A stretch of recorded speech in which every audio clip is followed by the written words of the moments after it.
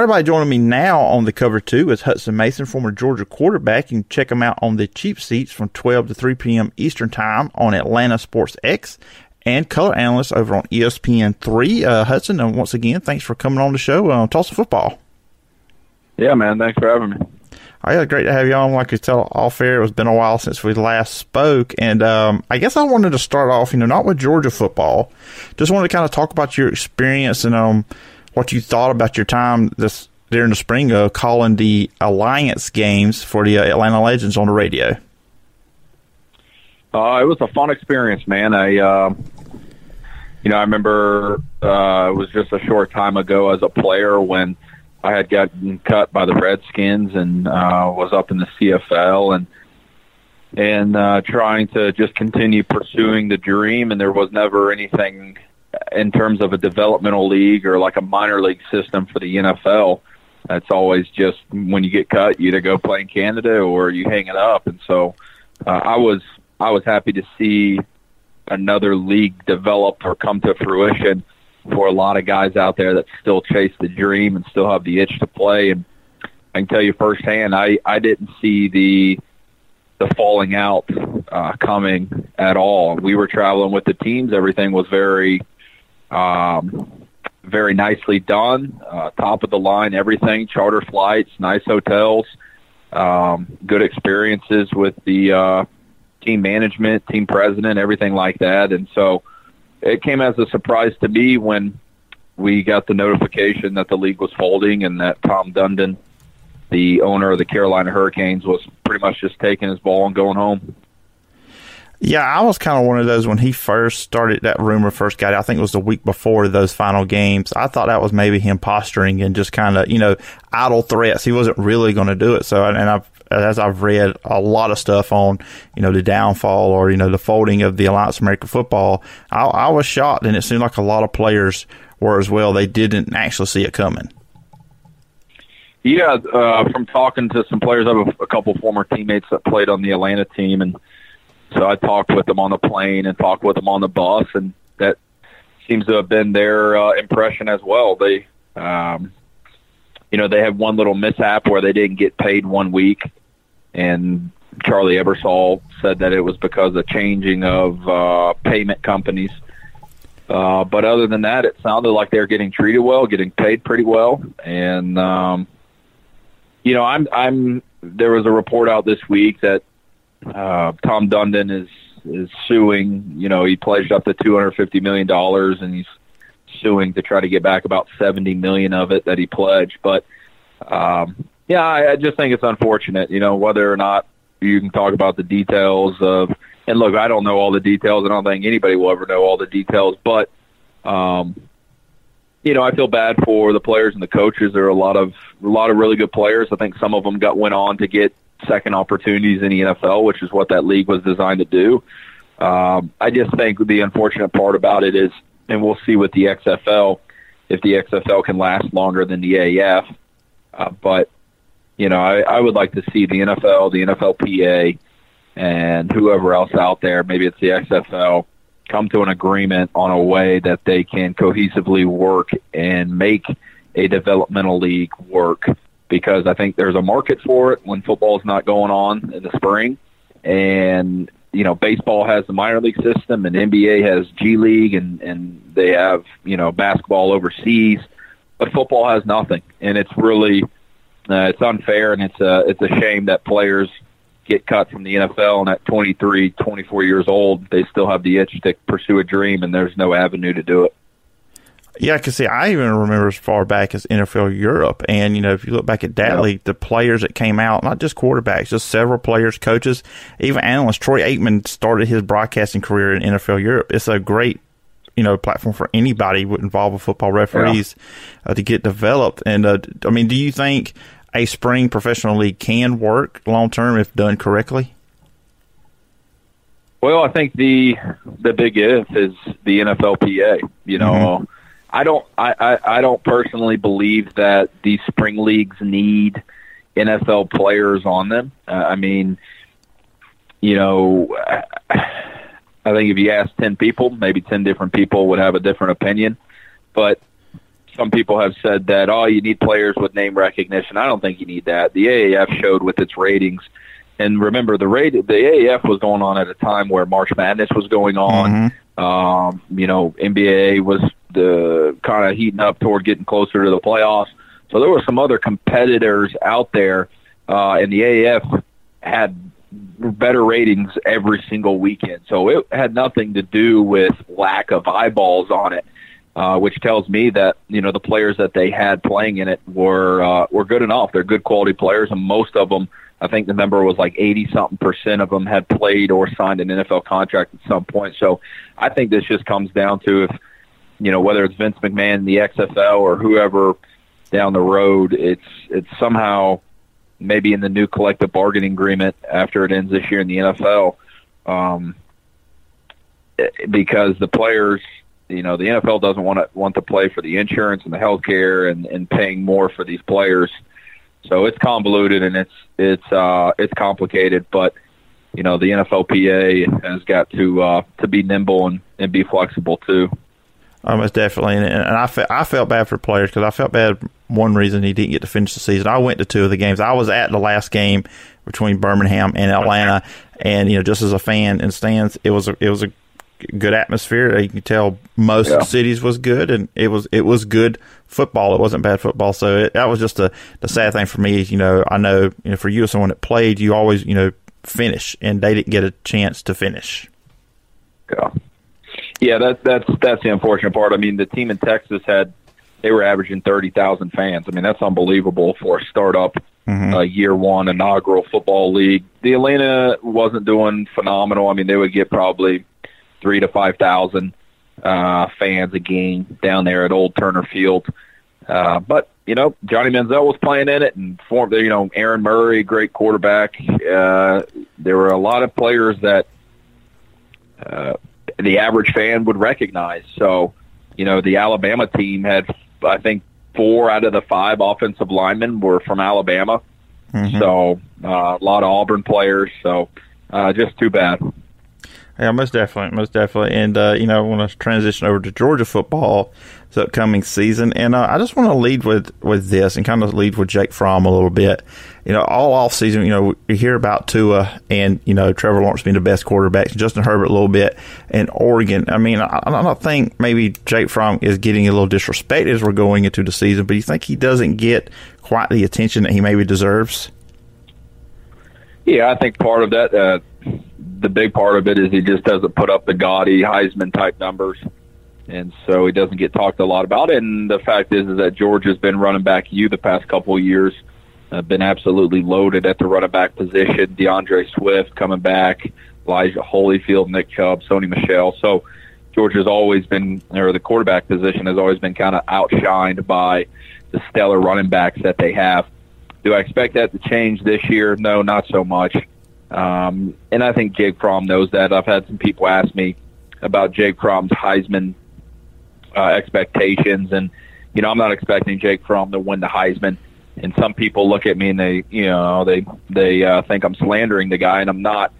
I honestly think that just because Jake Fromm doesn't win the Heisman, or maybe he won't be top 4 or be in New York City, that has nothing to do, and that's not an indictment on how well Georgia can be this year. We've seen that in the past. As long as Jake Fromm is the normal Jake Fromm and he takes care of the football, and he'll average, I don't know, right around 200, 230 yards per game, and he'll have a high completion percentage, and he's super efficient. Georgia has got 2 good running backs coming back this year. They've got a stellar offensive line.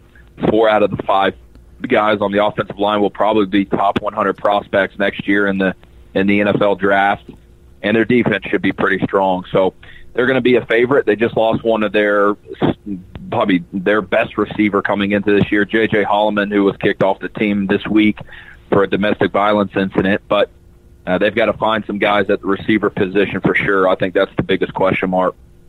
Yeah, and that's where I was about to go with that, at the receiver position. And I know there's talent there, obviously, but when you lose, your top 5 pass catchers from last year, before went NFL, and you talk about the Holloman situation there. So what are your expectations out of the receivers, and as someone that's played position, how is it creating that cohesiveness with basically a new receiving core almost? Yeah, it's going to be tough.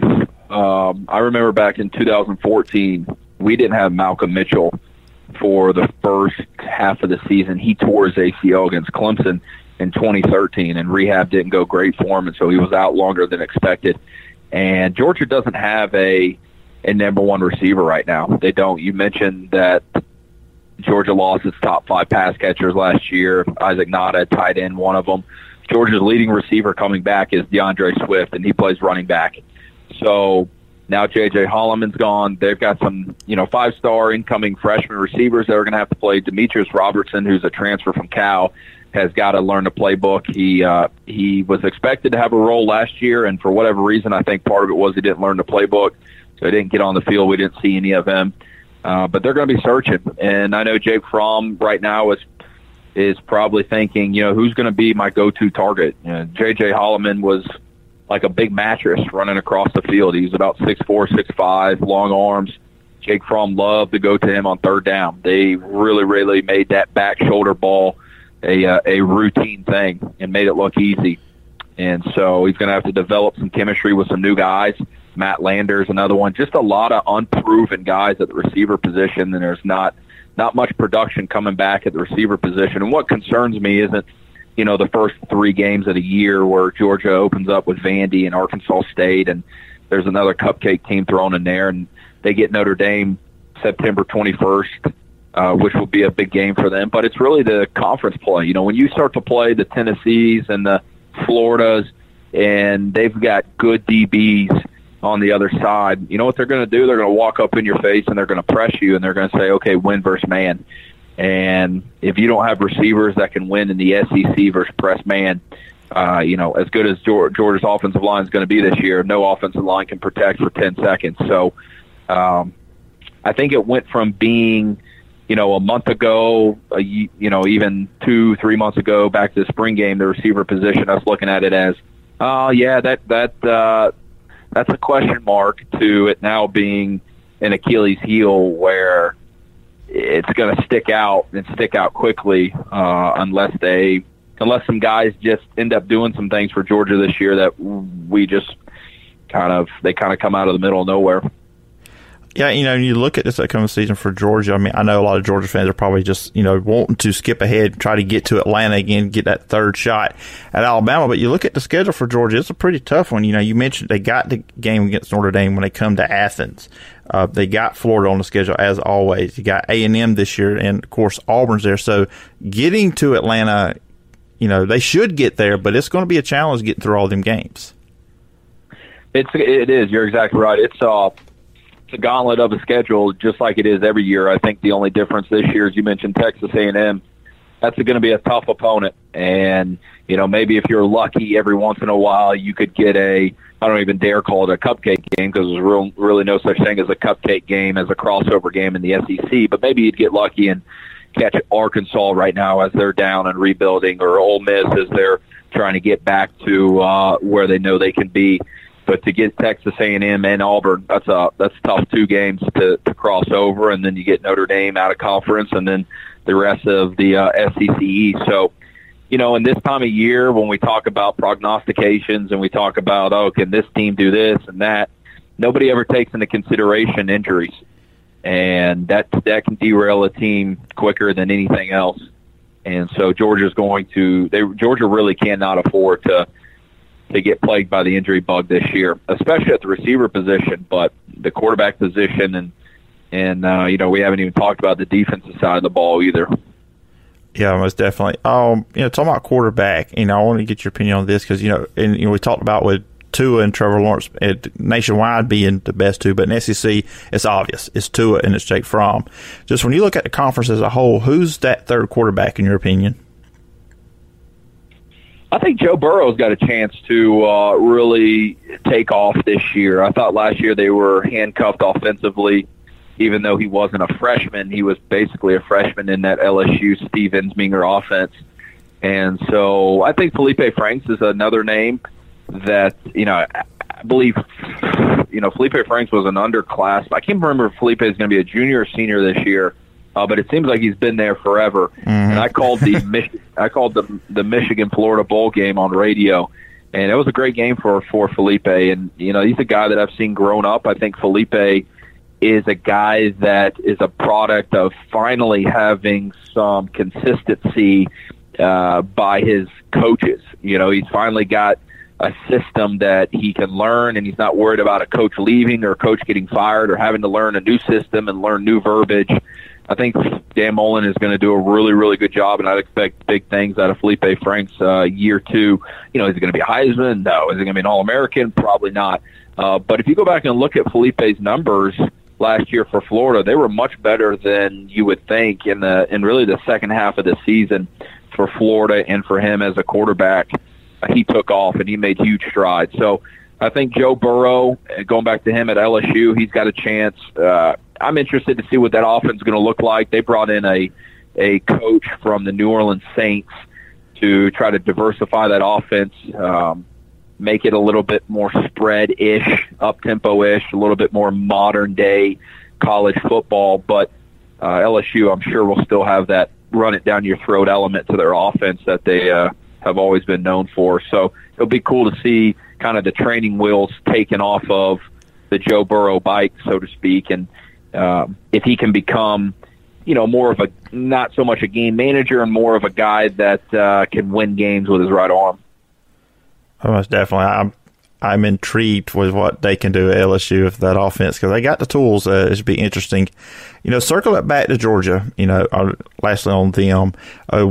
As we sit here on June 26th, what is probably your prediction or your thoughts for the team this upcoming season?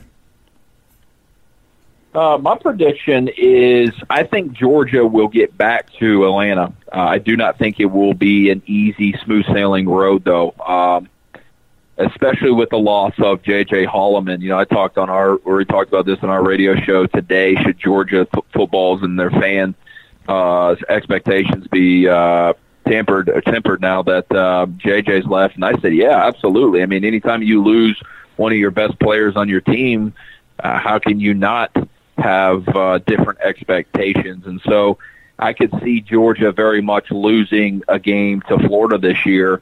I think Florida's going to be much improved. I don't know about Tennessee. I think Tennessee's making strides. Jeremy Pruitt's doing some great things.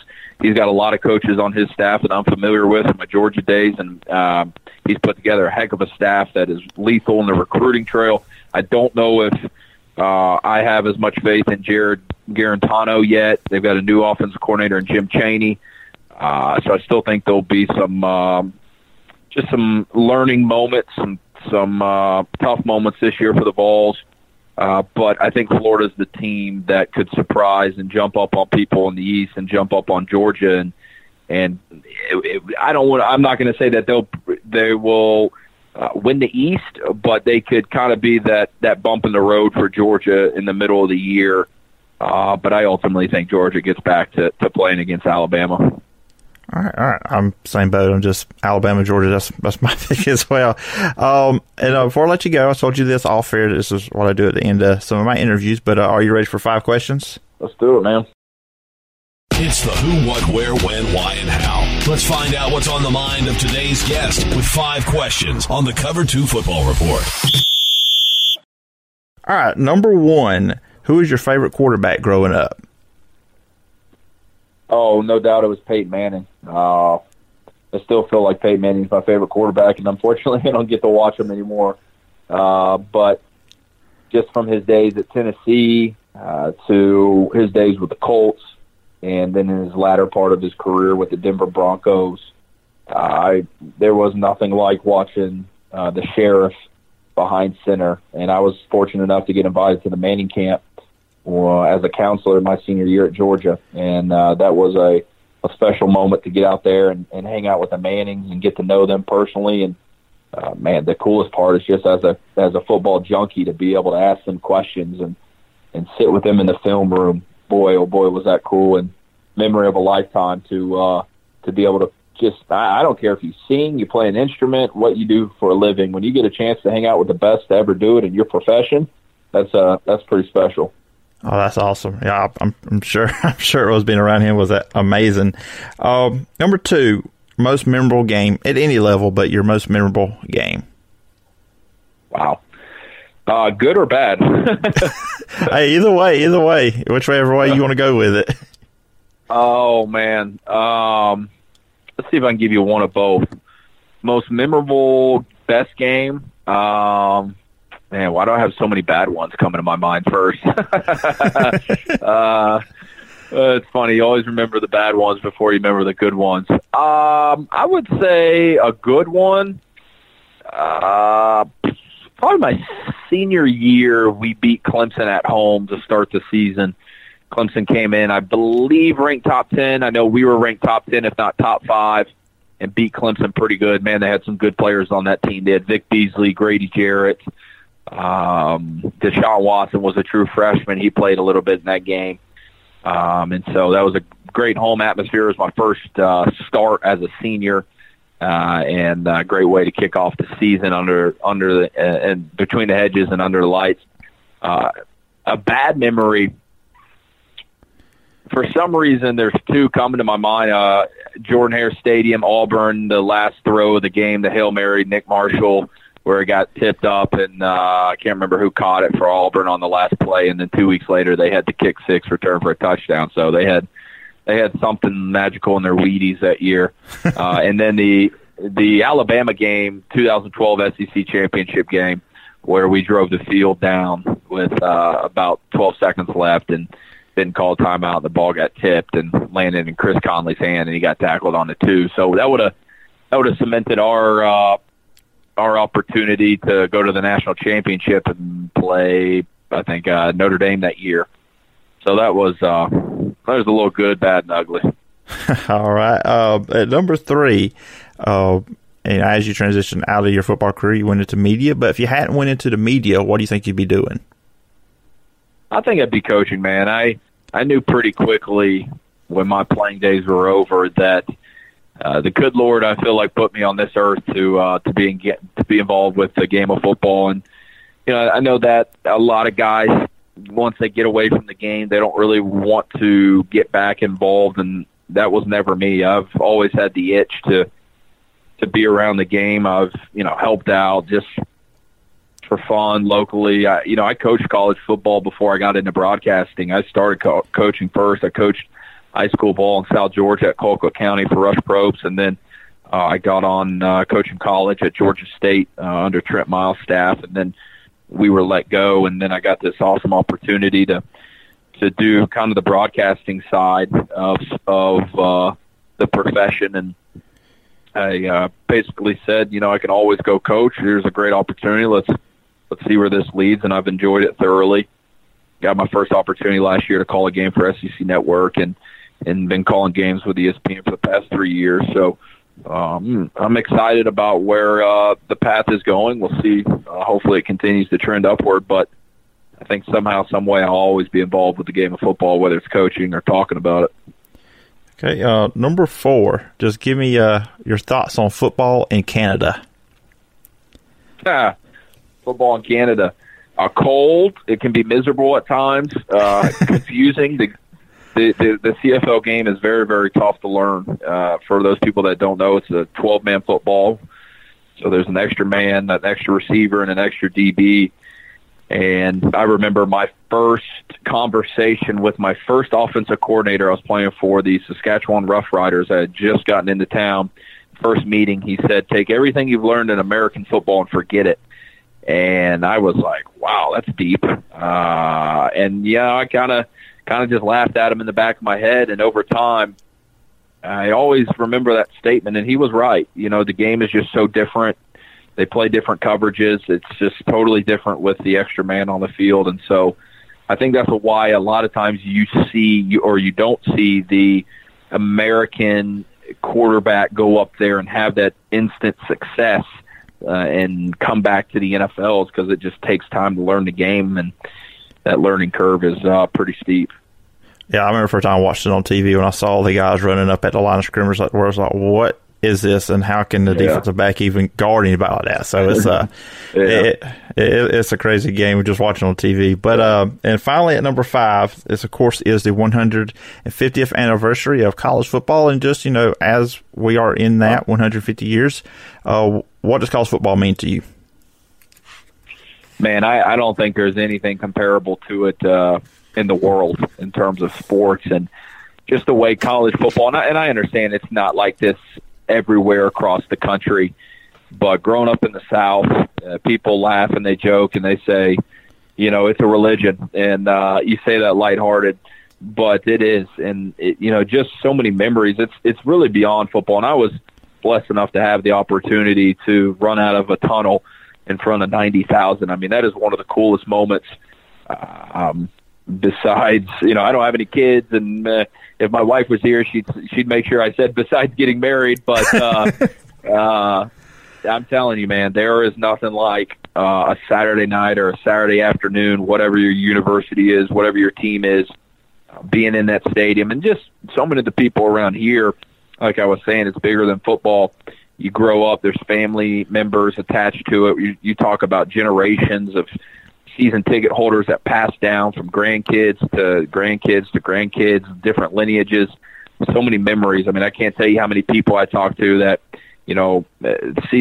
third generation season ticket holders that started with their grandfather and passed all the way down. And my granddad passed away last year, but he was a huge Georgia fan. So I'm lucky to have two perspectives from it, one as a player and then one, really three as a fan kind of now, and then also as a broadcast member. But it's special. I think it's I know I've got a little bit of a homer opinion, but I think it's the most fun and engaging and unique sport out there.